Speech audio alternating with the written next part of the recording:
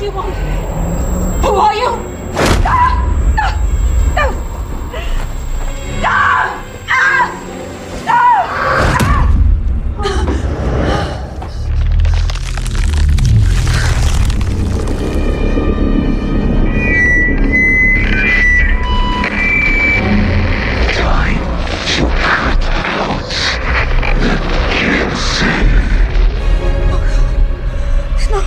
It's not possible.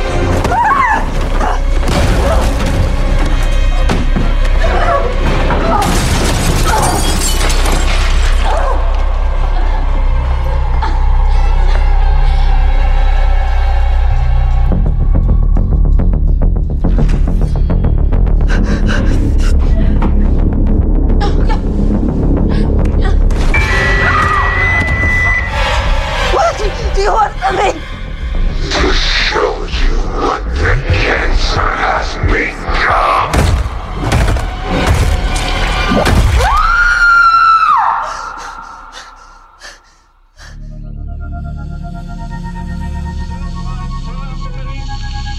That the only thing we have to fear is fear itself. No.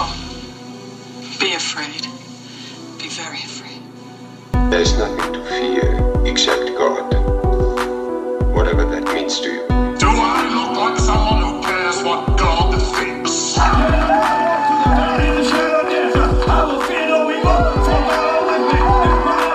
do I say this? Because we got Holy Ghost power! You're listening to a podcast exploring faith and fear, what scares us and what saves us. This is The Fear of God.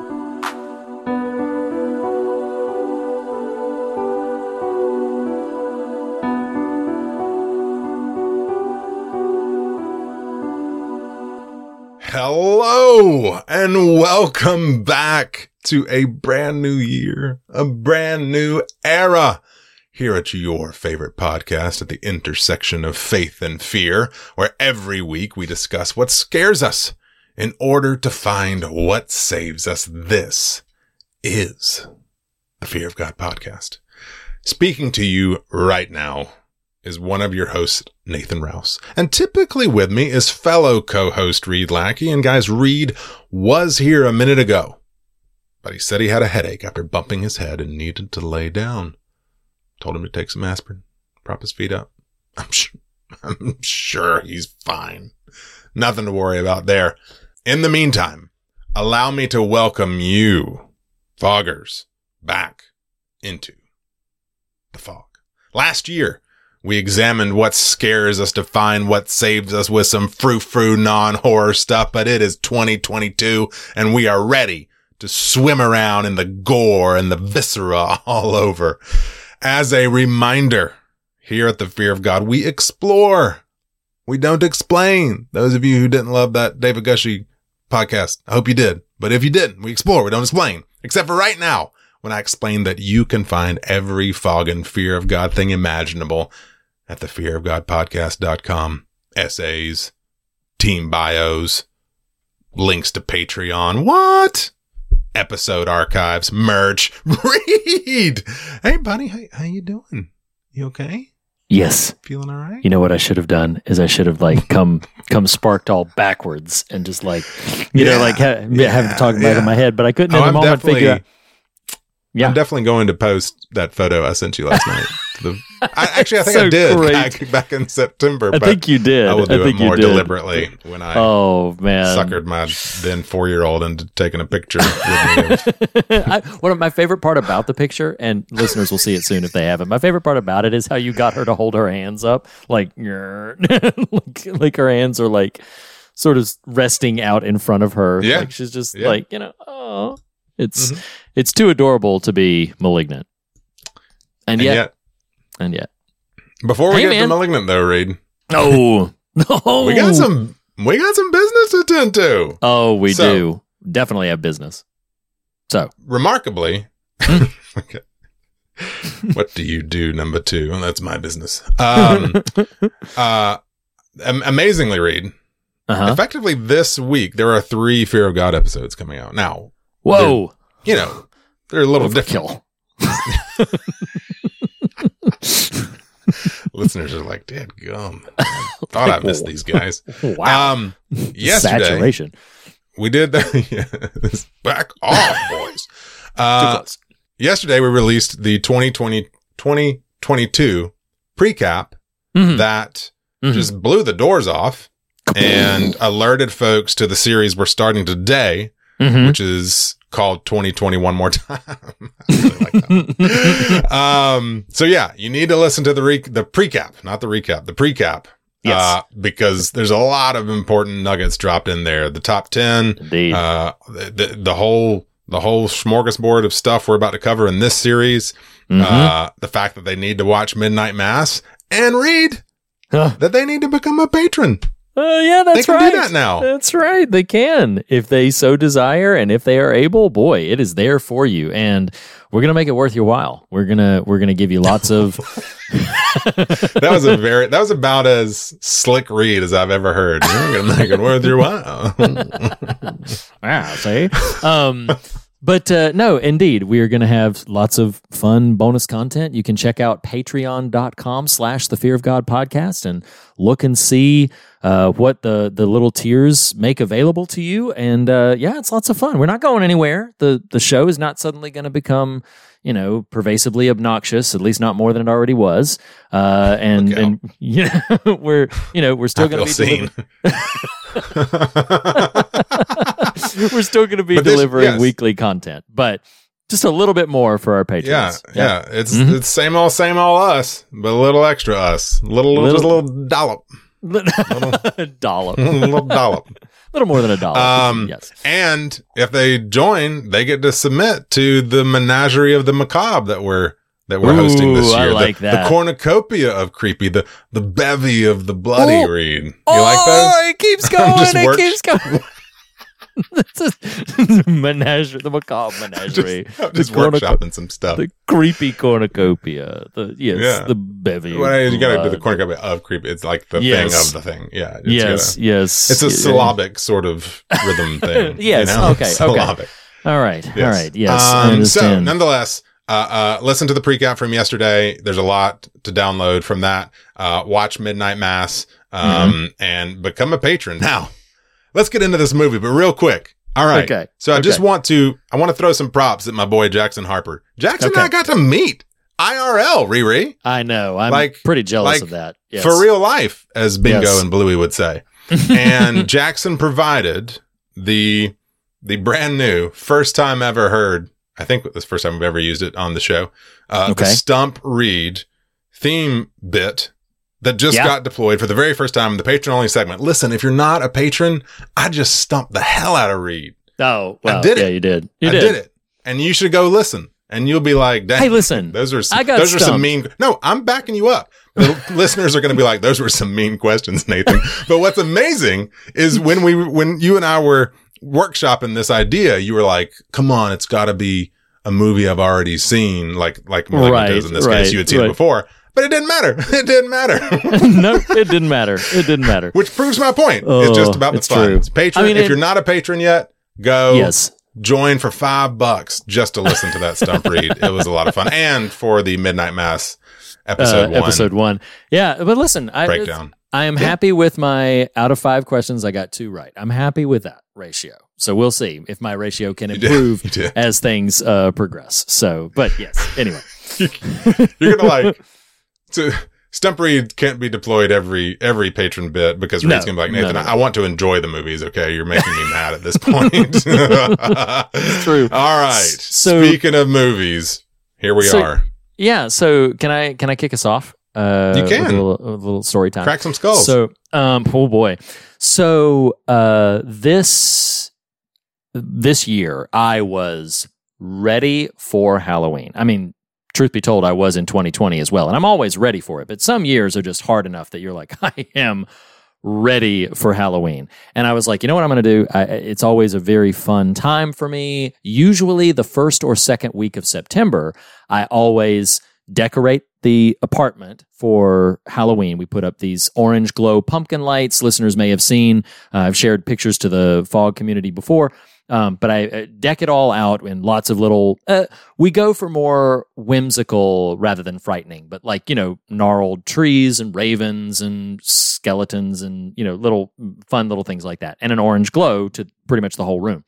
So what I did intentionally, because I was like, ooh, Malignant is coming out. It was like the second week of September. I think it was like September 9th or 10th or something. And so I was like, I'm going to hold back and I'm going to decorate on the weekend that Malignant comes out, and Malignant will be my first, it'll kick off my Halloween season. So what I don't know, even still sitting here, is I don't know if it was the combination of all of that energy, if it was my actual affectionate response towards the movie, or if it was, some other thing entirely. But I queued this up, and it was the first movie of my Halloween 2021 season, and the orange pumpkin lights were there. I had my chips and salsa, I had my Mountain Dew. Everything was there, primed and ready for me to enjoy. No hint of chips? Hint of chip. Oh, that's so great. But man, I loved this movie. I had so much fun. I had an absolute blast watching this. We'll get into a lot of the specifics about the movie, why, but Mike, and the energy just continued to propel. Nothing else could touch it. For the entire Halloween season, nothing else could touch my fondness and affection for the experience that I had watching this movie. It was almost as good, maybe in some ways even surpassed what I would have experienced if I had gotten the chance to see it in a theater, or if I had made the choice to, because it was in a theater release. But I watched it at home under the orange lights, and it was so exciting. And I loved it. I loved it. Well, I did not have that version of experience, but I had an experience. Oh, let me tell you. I'd love to hear it. Let me tell you about Malignathan's experience up in here, which is, we've referenced this on, did we reference it? I don't know that we referenced this on the show, but we've definitely referenced it in our, I think we did. I think we told this story. I think we told this. What did you and I see in the theater together? Because we saw the trailer together. Of this, yes. And I forget what the movie was, but we saw the trailer for it, and it was just probably a pretty forgettable movie. It was old. It was old. We saw old. We saw old, and it had a trailer for Malignant. That's exactly that. Yes. Is perfect. I love when a joke makes itself. Oh, man. So yeah, you and I went to see Old together, and we saw the Malignant trailer ahead of time. And you ridicule me even still for my response to the trailer, but the trailer was pretty. There's a world where you could say it's pretty misleading given where the movie goes, which is totally fair. But I remember watching the trailer and being like, okay. It's just some run of the mill supernatural apparition kind of gobbledygook. Okay, James. Wow. So the trailer did not entice me whatsoever, but Lackey, the all-knowing, was like, well, Nathan, this is James 1. We're talking about the one and only. I think it sounded like that, too. Oh, James 1 Kenobi. So James 1 Kenobi. So I was like, okay, whatever, baby. But I watched it, I watched it the weekend. Sure. But I don't read. I feel old. Speaking of old, and like, on the one hand, my wife and I commented on this just the other day, how like I love the experience of being in a movie theater. Yeah. Even separate the fraught nature of being in a movie theater in a pandemic. Like, even take that out of the mix. Like, just the work required to get there these days between, carving out of home life and all that sort of stuff. Anyway, so it's just a lot. And I even commented, I was like, I kind of miss going to the movies, but I kind of like, just don't. Like, Scream 5 is out right now. I really want to just go see it. Not even, I just want to go sit and watch that movie, but I'm not. I don't know when that's going to happen. Yeah, of course. Yeah, likewise. So Malignant hits HBO Max back in September. I queue it up because it's Halloween and I'm a host on The Fear of God, and it's what you do. And I fell asleep. I'm sure. And there's a world where you can make a case. I had a Madison moment where I was like suddenly out of body. Like, I'm in a fugue state. But imagine me. So I'm large and I'm just passed out on the couch. I'm trying to stay awake, but it's not working. Right. Okay. Trying to stay awake. Like, damn, this is boring. And wow. for the first hour 15 or so. Okay, James. Look, I love that you shared your experience first because mine is so dramatically different until it's not. Yes. And like, imagine the Leo Hollywood meme of him pointing at the screen. But it's not, of course. But it's like more and cartoonishly bigger because it was like I didn't know what had happened to the world around me. It was like going from conked out, asleep, because I just could not keep my eyes open. And then when that girl rips her back of her head off in my gosh, in the police, like, read the prison carnage. I didn't do this in physicality because I'm old and lazy, but in my spirit, I stood bolt upright, like stood up, like just stood like woke up. Right. Alert, aware, stood straight up, stock still, mouth agape, being like, what? And then it just keeps going. And you're like, God. Oh my God, what? It's so great. That was my experience watching Malignant. It was nothing, and then it was, holy shit, what is happening? Like, that is all of it. That's Malignant for me. So yeah, that was the experience of watching Malignant. And that was the thing, man, is like you cite it sort of your struggles to maintain interest and engagement for the first hour or so. I was enjoying that part of it. You know, like I was liking it. And I was like, okay, sure. You know, I'm curious to see how this comes out. It's probably some like mirror image, shadow image thing. But the moment for me where things were like, oh, wait, what? Was when she says, like, it's the doctor. It's the doctor. She's sitting there like, okay, I'm gonna wake him up now. And she walks around the back, and I was what are they doing? Yes. And then when it walks around and it actually shows you Gabriel, like the first time I'm sitting here, I'm probably like, yes. If you can get the visual, the chip has probably got salsa on it. And I'm like holding it up, and I'm like, I can't move. I'm like, what is the? I just picture the salsa drop just plopping down into your lap, but you don't care. And I'm just sitting there, and then of course the energy picks up in the film at that point, and like just to your point, continues to propel, and it propels right up to the prison scene, and I'm just sitting there, I'm like, oh my God. And I mean, like because remember, I was enjoying myself already when all of that happens. I mean, I got nobody else in the room to turn around and tell of just like, oh my God, you seeing this? Oh my God, you seeing this? Yes, and you're right. I forgot for the moment about the video footage that Sydney and the mom watch, but it's pretty concurrent. Like they see that scene and then it cuts to, it's like 2-3 minutes. But you later. are right. Yes. When you see the physical Gabriel attached to shout out Grace McKenna, young Theo from Haunting of Hill House. My gosh. That is probably when I stood bolt upright, and then I was just like freaking out. Yeah. So that is awesome. That is a hellish sight. My God. Oh, but it is so great. It's so great. And actually, you know what? Maybe that is a wonderful moment. You want to listen, we haven't done it for like 4 or 5 months. It's so great. I mean, we did it ain't right. We ain't done it so long. It ain't right. Oh my God. All right, Andrew, will you please reintroduce the listeners to That Ain't Right? That ain't right. It ain't right. Nothing right about it. No, it ain't right. No, it ain't right. No, that ain't right. It ain't right. It sure as hell ain't right. It sure as hell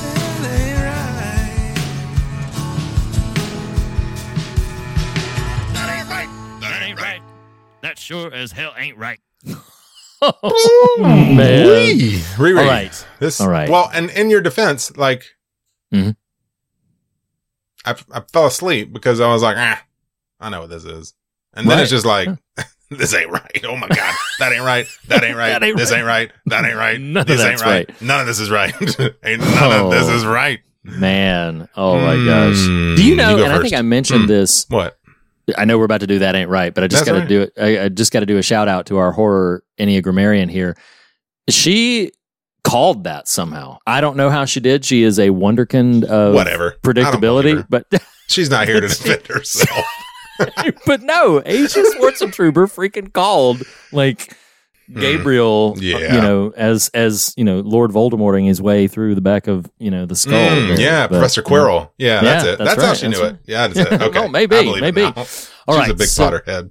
Okay, so if I'm going to go first, I mean, look, can you and I both just collectively agree that whole freaking prison scene it is simultaneously the best thing I've seen in a horror movie in years, and it's so not right. Like, it's revealed that Gabriel is this, like, so for listeners who have not seen this movie at all, and they're like, oh, I'm waiting for the moment where they tell us what it's about.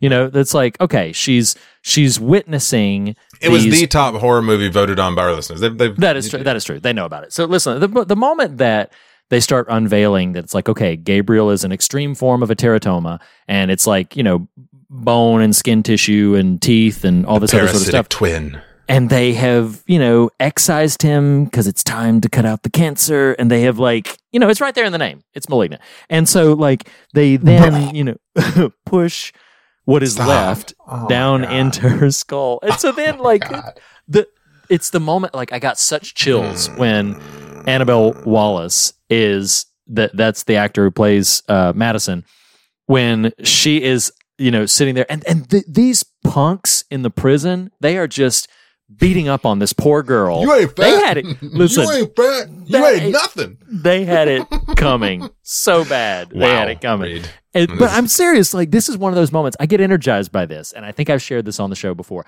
I get energized by the moments when, like, yeah, there's a big, nasty, scary monster that you don't want to win, but then there's a real world punk or a real world threat that's kind of like, okay, this is awful, like, and this Dudley is terrible. Dursley.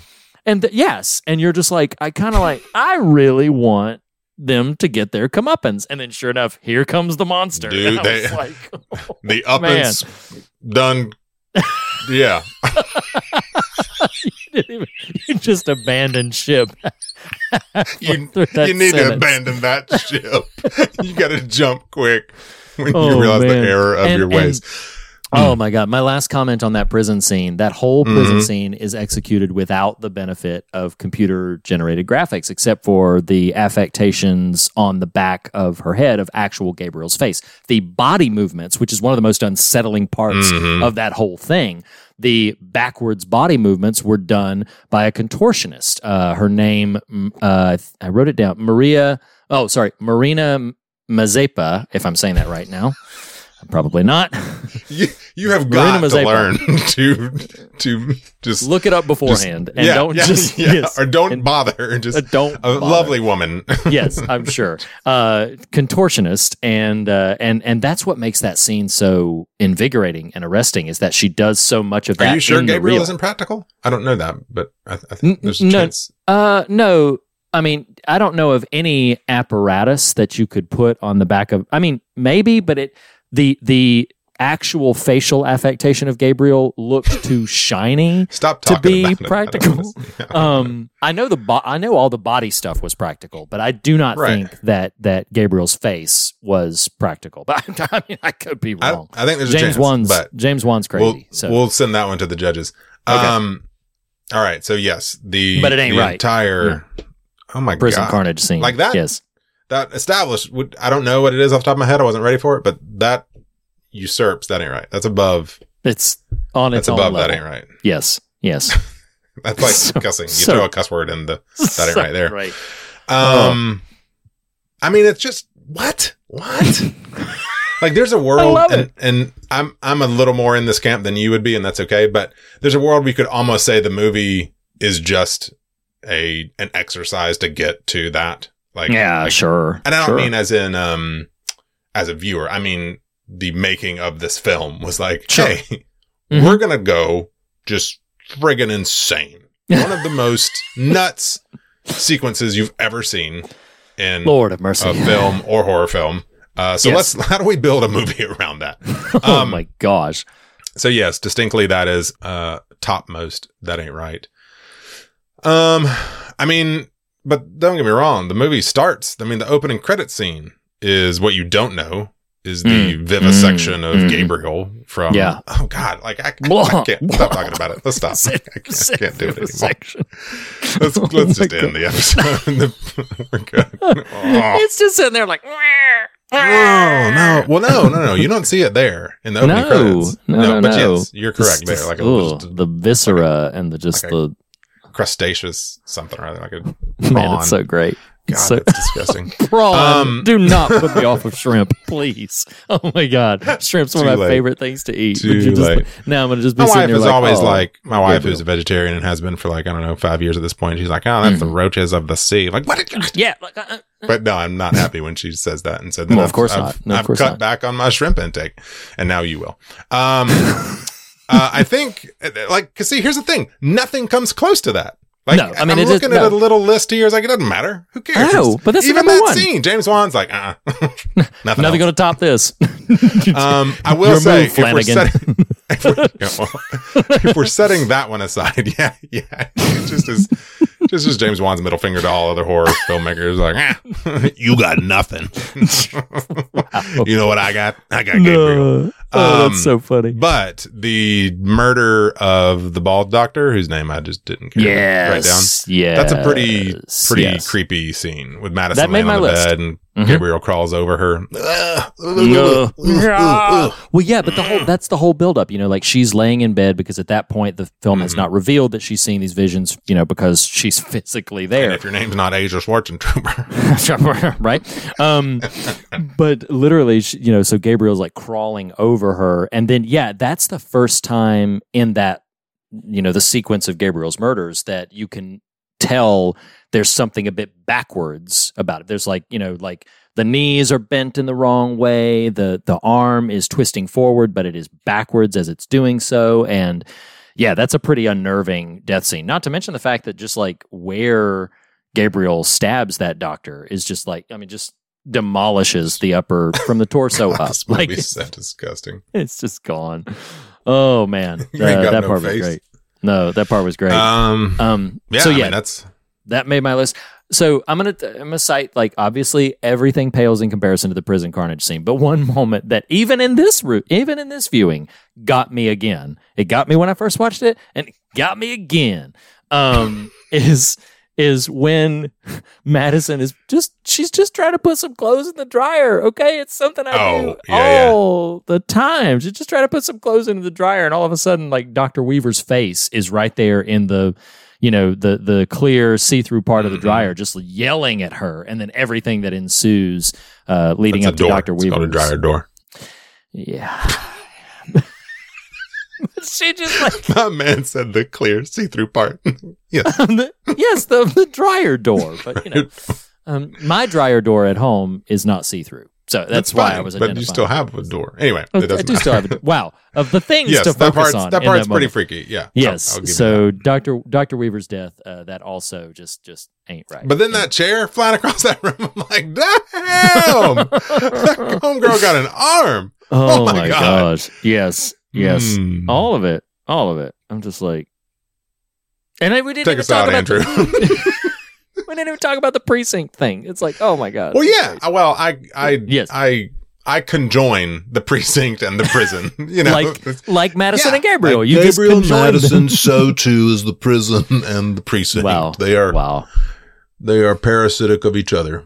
Wow. All right, Andrew. It ain't right, nothing right about it. No, it ain't right, no, it ain't right, no, that ain't right, it ain't right. It sure as hell ain't right. It sure as hell ain't right. That ain't right. That ain't right. That sure as hell ain't right. Ain't right. That ain't right. It ain't right. Hey, I got a question for you. Oh, do you? One, you know, it's just a really funny observation is because you've seen this twice now, and this is not a stump read, but you know, at the very end, how the camera lingers on the wide shot of the hospital room, and there's Yes. Sydney and Madison to the left, Mama tour guide over on the right in bed, and then the lamp in the front. Well, I'm going to come back to that lamp in a second with a question, but this time around, I was like, that poor Mama, like she just had to watch all this whack ass Unfold. carnage take place in her hospital room. Indeed. And Sydney and Madison are over at the side, just like cuddling and all affectionate and like, they're I good. didn't need a blood relative. I just needed you. And It's a Mama's over there. She's happy just ending. chilling. She's like, It would have been great if she'd been pushing her nurse button just Oh over my and over. God. Will shaking somebody it, come you know, help me? What the hell? Morphine, please. Can you my tell? God, I had a can't ton of coffee before recording this. take it. Wow. Oh So my yeah, gosh. that really struck me as humorous. But speaking of humorous, I got a question for you, Reed. Mm-hmm. It could be humorous, could be not. Maybe you'll find something poignant here. Okay. So James Wan, I mean, just king dingling of horror these days. And he's got the Conjuring franchise. He's got the Saw franchise or something at some point. He's got Aquaman. Aquaman done drowned in the tub. That ain't right. Aquaman's got a sequel, you know? He did some iterations, some installments of Fast and Furious. I don't know. I can't keep up. Maybe that's our B-side this year, patrons. So my point is, the man's like, his name is like, just studios are like, you know, you won me over because they're going to print some money. Oh boy. And they're going to make some franchises. So my question to you, man said won me over. You know, they are trying to break whatever the franchise of Malignant's going to be. So I thought it'd be fun for us to get ahead of the game here and help out. Who's the studio that did this? I don't know. I didn't write that down. Help us. Well, it's Warner Brothers because it's HBO Max. That's true. Thank you. Yes. Props to corporate synergy. What does the Malignant franchise look like? So there's kind of a couple of options here. Okay. Right? You know, you could. No, keep going. Just keep. It's fine. So, God. You kind of can only one more time do Madison and Gabriel, at least before you're starting to lampoon yourself. Like, you might get another outing of that, right? Okay. Like, what? Does she's just like, she's emptying the dishwasher and she slips on the water on the floor and bonks her head on the kitchen. No. Oh no. Guess who's back? It's Gabriel. She puts on a hat aggressively and it's just over. Wow. So I don't know. Maybe you can go the horror approach again, but is it also potentially a comedy? Where no. Gabriel and Madison resolve their differences and they just go about the world. Like just live out loud, Gabe, you know? And it's Gabriel, it's a picture like, you know, that image of E.T. with the wig and the hat. No, it's like that. No. No. And I don't know. There's some places you could go with the Malignant version as a comedy, which is just Gabriel trying to make it in the world. My better half. And you dress him up.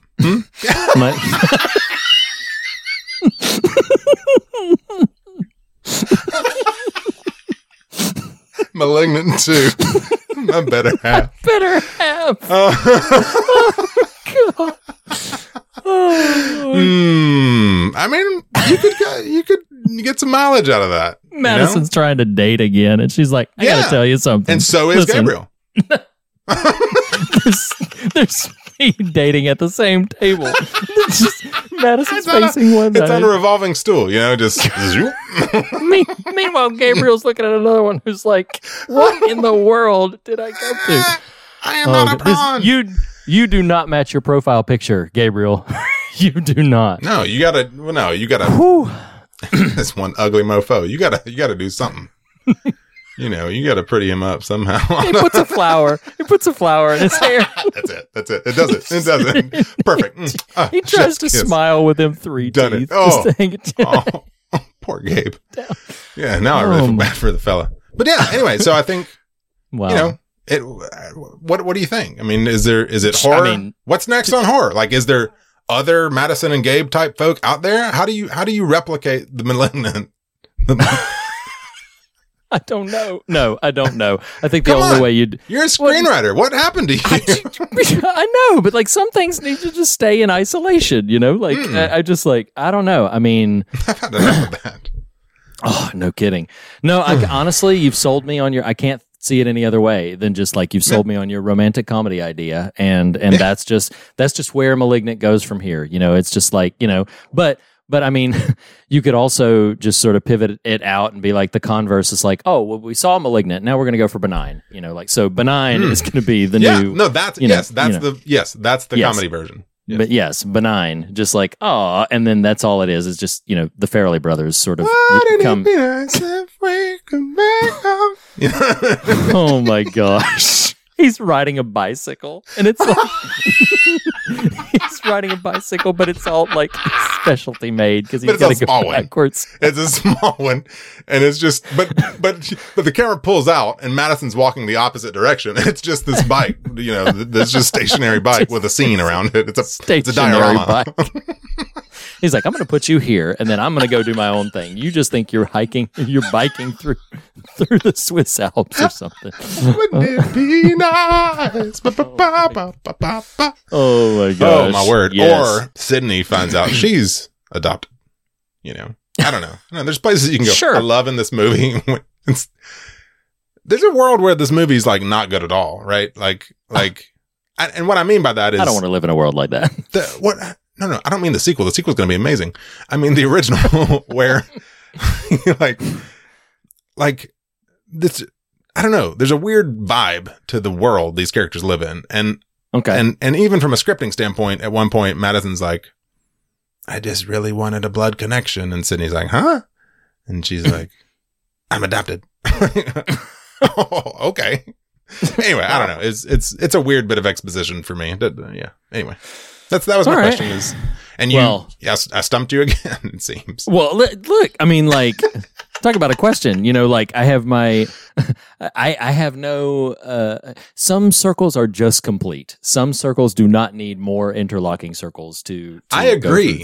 In the world of, do we worship at the altar of Alan Moore forever, or do we let, Warner Brothers do what they're going to do and make further Watchmen? Someone's going to make Malignant. Benign. Sure, and I have been proven wrong before on this pod. When we covered A Quiet Place, I said I did not want to see the Quiet Place sequel. I am so glad we have a Quiet Place sequel. See? I loved it, and so yeah, never know. Never say never. So no, whatever you do. So that's all I got. Was that your literal only question? It was just like, where does Malignant go from here? That's okay if it was, and Yep. Oh man, we're gonna have to bring out the band and love, Clunky Segue, for my question. I love yours more. No, I mean my question is a bit more, and maybe this is appropriate for this moment in the conversation, but like my question was a bit more, trying to be self-reflective on a movie that I cannot express enough was just a whole lot of zany fun. I just had so much bonkers bananas fun with Malignant. But it did have me thinking, I mean, in the reality, what has happened is the character of Emily May has had this experience and this whole other persona that has literally been subverted and pushed down, and then a certain degree of pretty upsetting in the moment trauma awakens it back up. So I'm going to lead with my question, and I'll try to sort of unpack it. This is not silly, just so we're all aware. Let's pump the brakes. I'm trying to. Woo. No. I know. Trying to. That's as much for listeners who are in that other. No, that's as much for listeners who are on that other energy as it is for us. Record. Yeah. All right. Here we are. Did he really? Oh, okay. So this is this part. But it got me thinking.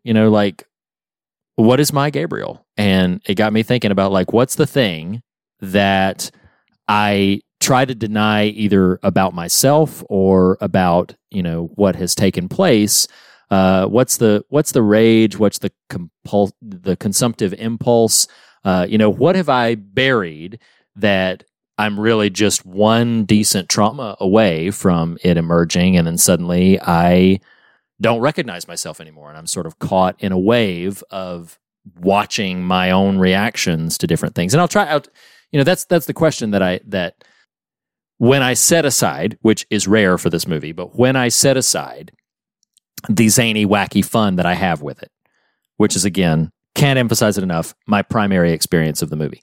But when I set that aside, I do start to try to think about those times where I'm just like, okay, well, what is lingering with me, and what should I be mindful of making sure that if I am not careful, I'm really just, it's not about pressing on the bruise. It's about I'm really only a couple of bad sort of emergences from that thing rearing its ugly head. And I think one of the things for me that I don't like to admit about myself is I have gone through waves where I'm much angrier than I would like to admit I am. And that doesn't mean that right now, sitting here in this moment, I'm an angry young man. But I think for myself, You're not very young. Here comes Gabriel. There it is. That's the one. That's the one. Thank God for Zoom. But no, I think about it sometimes where I'm just kind of that's the thing that I'd like to deny about myself, or I'd like to forget or pretend, because I don't like to think of myself as an angry person. But there's a lot that makes me very angry. I'm angry at people's pervasive indifference to the care for others around them. I'm angry at, and I don't even mean the choices that they make that are thoughtful and measured and may have difference of opinions. I'm just mean you don't care how you're affecting the other person around you. And I'm sometimes angry, quite angry at willful embraced ignorance. I don't know that thing, and I don't care to know that thing. And sometimes I'm angry at that in myself, as it were. I'm angry at in some areas, lack of discipline. There's just a lot of things that I just don't want to admit to myself that I'm just angry about. And I think that's something that, if there is something a bit more thoughtful, a bit less in the extreme, that I take away and walk away from this movie, is that, there's this point at which I try to pretend that's not part of me. It's just in the back. It's just it's not part of who I am.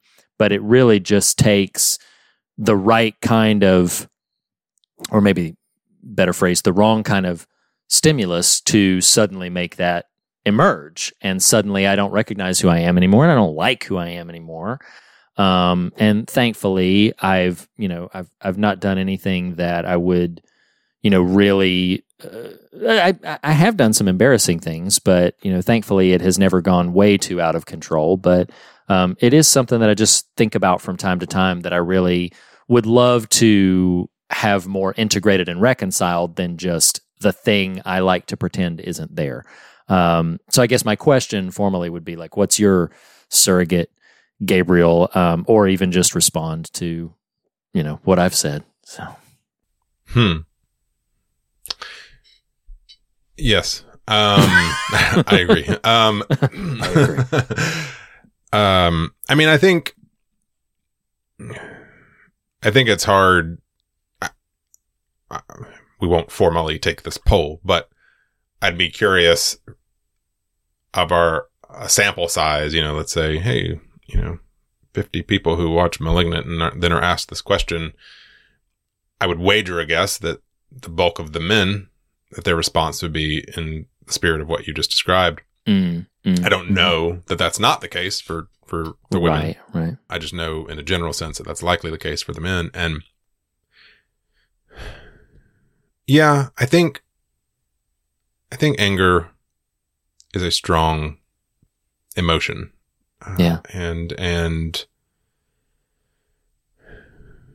what does make me a little sad at times, as I sort of observe, and this is kind of meditating on your question, is attempts to kind of stifle that anger sometimes just create apathy, which I also think is disheartening and not healthy. Yeah, there have been a few times, my wife has told me before, and we just, I would say, celebrated our 18th anniversary. Our 5-year-old brought COVID home from preschool. We had to cancel our anniversary trip. I got it. So it's really not been much of a celebratory moment, but, we celebrate in spirit, and 18 years is a good amount of time. And there have been times in that 18 years where she's kind of alluded to concern, like there is the metaphor kind of speaks for itself. This Gabriel's that's going to burst out at some point. She doesn't have use that language, but you understand the point. Yeah. Part of it is just I can have what to observation appears like a well of patience that isn't false. Mhm. I get disheartened in these last years that I definitely notice a shorter fuse to that.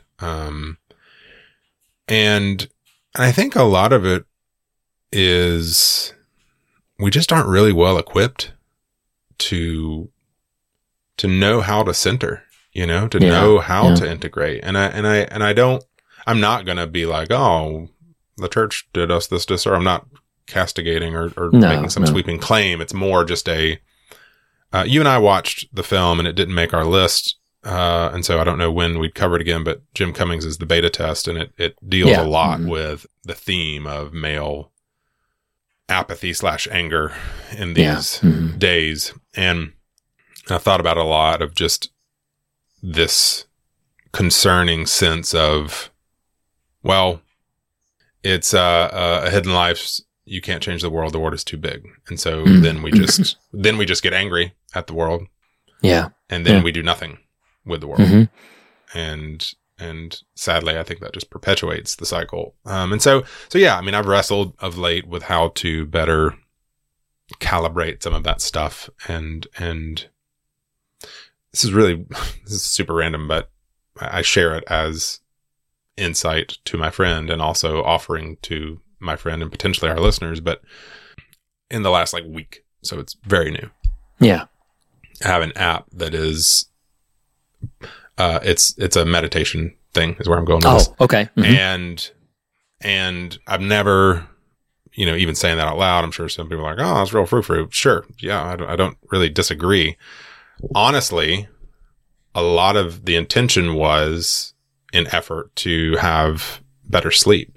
My wife and I talk a lot about how it's not often that a given morning I'll be like, man, I slept so well. It just sure. It just doesn't happen much. And so through just random confluence of life scenario, kind of stumbled into this. And so that's what it's kind of keyed in on, is about sounder sleep. But I've done it for the past 8 days, and it's 5 and 10 minutes. It's nothing intense. And I'm not going to sit here and say, oh, well, it's magically changed my spirit. Sure. And it's magically transformed my sleep. It's been a very disruptive moment in our life. And so it just feels chaotic. But I will say this, the act of doing it, when it is happening, and it's literally just, you're listening to some calming music, and there's a person speaking pleasant, calming things, and some of it's visualization type stuff. Some of it's just body breathing type stuff.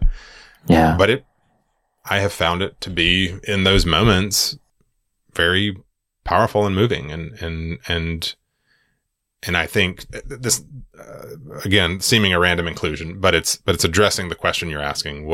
How do we reconcile the voices in us? How do we, because it's not about suppression.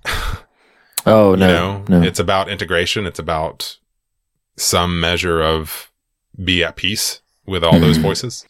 And so for me right now, over the last week, this has been a helpful exercise. And I have noticed in those moments, in those minutes, you'll have this, or I have experienced these flirtations with just kind of almost tearfulness of because the takeaway isn't go meditate. The takeaway is, what are the methods that we need to employ in our lives that help us feel grounded and centered and connected to ourselves, connected to the ground beneath our feet, the people in our lives. And those I include myself. That's inclusive of myself. We don't make that time. We just haven't cultivated that practice and discipline and energy. And again, I'm not here to say, oh, this silenced my Gabriel, but it hasn't done nothing either. And Right. So that's why I right. kind of share it in the mix. Yeah. And I think another thing that I would add to that mix is it is huge for me to just speak truthfully about the feelings that I have, you know. Mm-hmm. There's such a temptation to say, like, this made me mad, or to speak to a person if they did, like, you made me mad. There's such a temptation to do that. And I'm trying to be a bit more self-aware in my moment and recognize, like, no, I was already angry. I think this, Sure. now, the stimulus that may have been prompted by that Facebook post or by that, you know, interaction with that person or whatever, that may indeed have been the stimulus, the catalyst that rose it to the surface. But I feel like I'm being a bit, and maybe I'm, you know, picking at nits and straining at gnats to say, like, you know, so-and-so made me mad, or this thing made me mad, instead of just admitting to myself, like, no, I was pretty well mad on my own, and this gave me an excuse to unload or to unburden some of that anger at a thing, maybe unjustly so, maybe to a degree deservedly so, but I'm trying to get better about recognizing, like, no, I am angry, but, you know, the scriptures, multiple places, you know, don't really condemn anger as a feeling, as an emotion. God Almighty was angry. Jesus was angry. The scriptures say, be angry and do not sin. And so I'm trying to sort of, as we're talking about this integration, this reconciliation, I'm not so much trying to rid myself of anger, as odd as that may sound, as I am trying to live in such a way so that it never, you know, unjustly Throws a chair across a room. basically, so that At it doesn't, cops. eviscerate a bunch of prison Well, people who've been kicking me in the belly. Can I throw a thought that Yeah, isn't jokey or Sure. non sequitur, but may inform some of what you're describing there? You know, what I would encourage is, and this is just thoughts as they're responding to what you're saying. On our conversation with Natasha a couple weeks ago, the idea of therapy came up, and I remember my personal experience there. A takeaway that has lasted with me was anger is unresolved grief.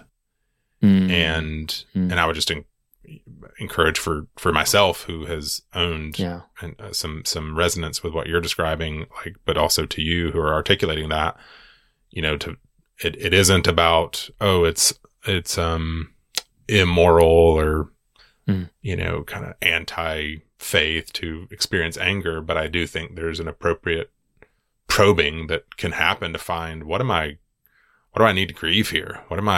Right. What has created, you know, and for you, as you've described these scenarios of you know, this so-and-so's lack of compassion towards the thing, like, grieve that. Like, that is a thing worth grieving over. And the multiplication factor of that happening in our culture and society is overwhelming. It is overwhelming. Right. And finding space and creating time to properly grieve that feels integrating, feels appropriate and whole making. Absolutely. Well, and also in the spirit of something else that I am working on for myself, that came up in that Natasha conversation, is, you know, what's the question behind that? So there's response A or response B, but what's the question behind that? And you've just handed it to me. It's like, when I would love to be the kind of thoughtful person that, when I find myself in the throes of a rising anger, would ask of myself, what am I grieving here? What do I need to grieve here? Like, what is happening that is slipping through my fingers that I must, and sometimes, you know, if I'm going to go to the really innocuous, sometimes if it's a social media interaction, am I grieving just, you know, an individual who I thought was more thoughtful, or and they've now, said something or done something that I deem otherwise, and am I grieving the illusion I had of them, or am I grieving the illusion of a relationship that I thought I had in one place or another? If there's a rift with a family member or a friend, am I grieving that the sanctity or the peace is fractured to a certain degree? And I do wonder. It's a curiosity at this moment. I wonder how helpful, and I believe it might be quite helpful. It might be if I have the thoughtfulness of mind, the peace of mind, which again might not come when the anger is white hot, but.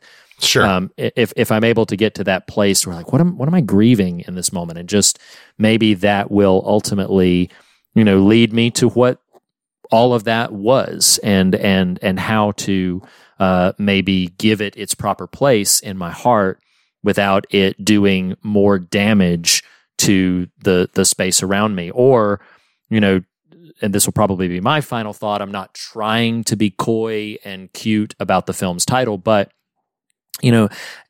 unresolved grief may lead to anger, and I believe I have heard in my own therapy sessions that unresolved anger can turn inward and lead to depression, and that if you do not have, a healthy, viable place for your anger, that can sometimes turn inward upon you, and then suddenly you are what you're angry at, and then that can be a very, very unhealthy mental and emotional cycle to find yourself in, and perhaps a bit more kindness towards the grief that might be fueling anger, and a bit more kindness and thoughtfulness towards how to deal with that. Not condemning yourself that you got angry, but maybe probing, like, what are you grieving here, and then maybe that can lead to a place to where you can just speak the truth that we love to quote Ted Lasso, speak the truth that will set you free. But first, it's going to piss you off, and maybe there is a lot of richness to that.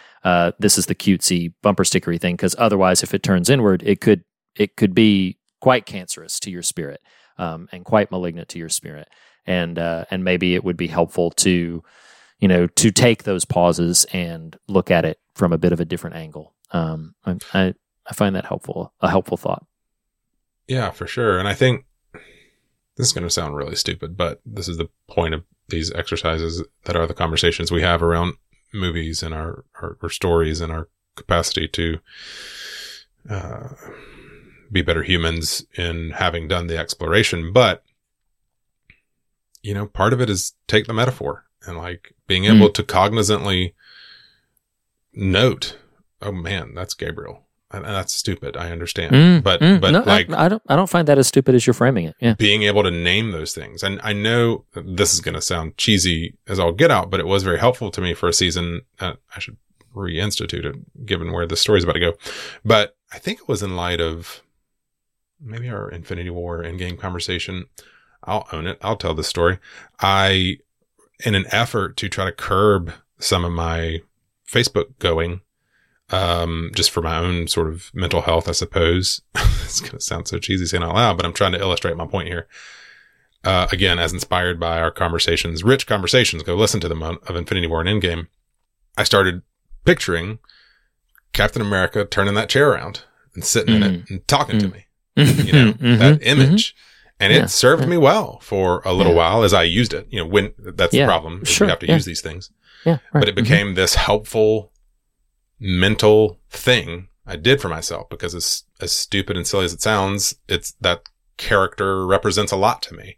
And that image that they use in the MCU is humorous, but it's also became this this useful tool mentally for me to create an obstruction, a hack to kind of subvert a habit or pattern. And so in the same spirit of that, I say, follow the metaphor, and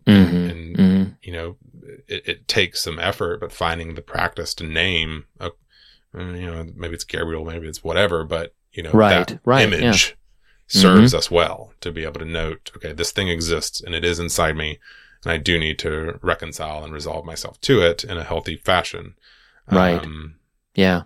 I don't know. No, I find that all very oddly an encouraging take on Malignant.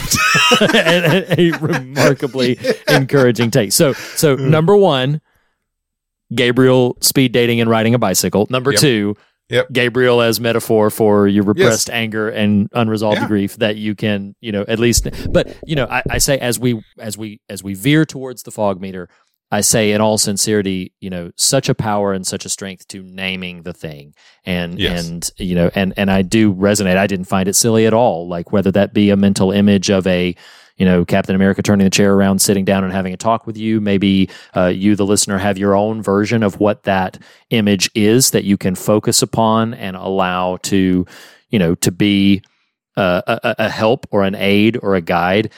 Use it. If the tool works, use Yes. it, That's great. That's great. And so, by all means. So yeah, a remarkably and surprisingly encouraging conversation about Malignant, which is again just a zany and fun movie. But do you want to go into the fog meter? Let's do Let's it. do it. Oh my gosh, and we're back Get to that little gremlin and bring him in. the fog meter is our very specific metric of fear and God. We are after that brief stint in the end of 2021. We are back to fear Nothing and fun here. God.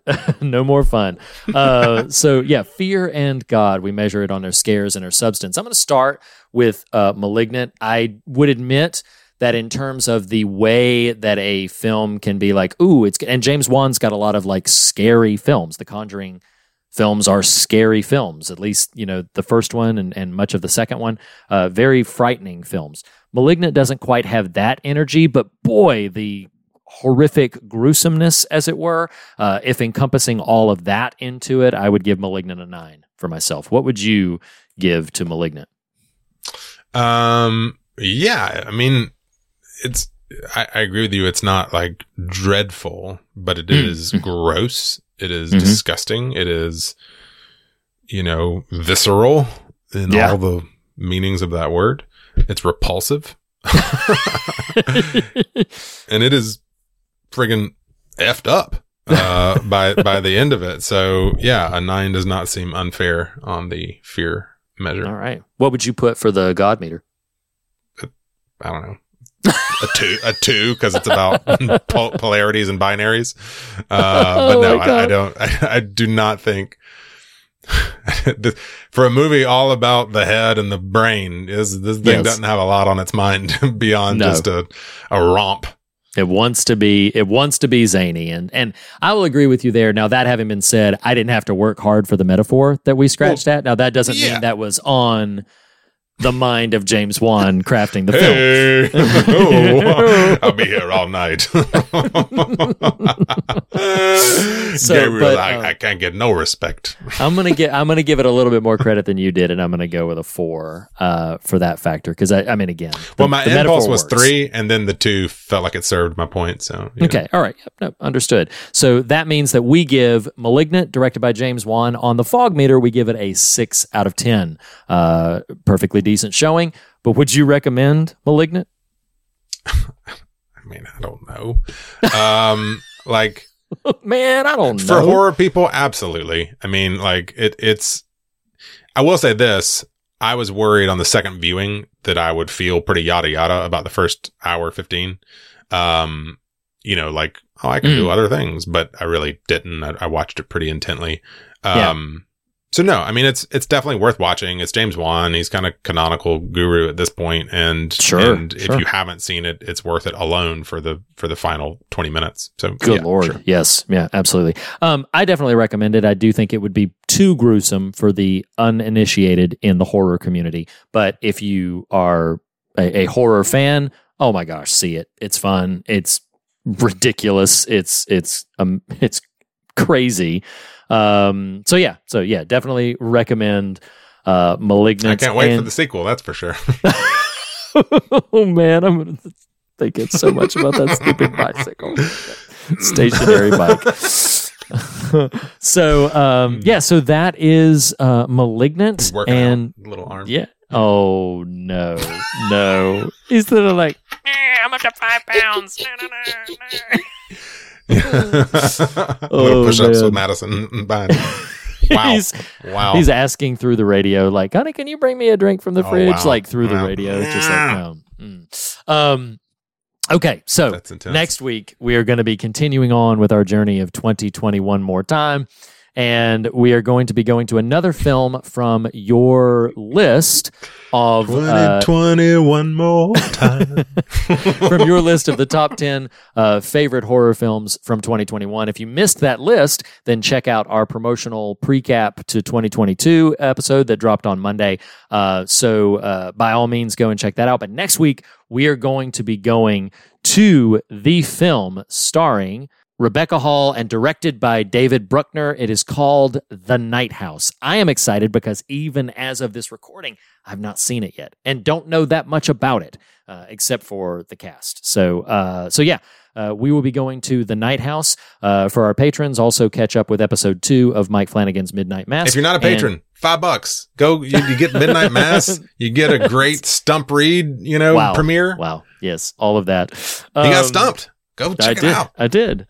So, but yes, either way, we will see you next week for The Night House. And as we say on every episode, the fear of God is the beginning of wisdom, but not the end of the conversation. And in that spirit, we encourage you to fear nothing else and be on your way rejoicing. Thank you so much for this conversation. I really appreciate it. You are welcome, Listeners, brother. It was a lot of fun. Listeners, thank you as well. And we'll see you next week. Bye.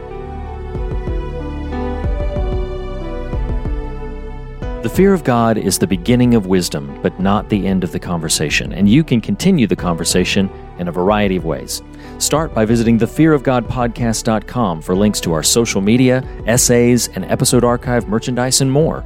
If you love what we do, please consider becoming a patron by visiting patreon.com/thefearofgodpodcast. There, you'll unlock exclusive bonus episodes, extended standard episodes, online event access, and so much more. We want to issue a special thanks to Jacob Hunt of TracerMatula.com for our artwork, also to our assortment of talented musicians, including Andrew Nelson, the Island Family, and Jackson Harper for our varied show tunes, and also to Lee Wright, who helped me, Reed Lackey, write our theme music. Special thanks also to Tyler Smith at morethanonelesson.com.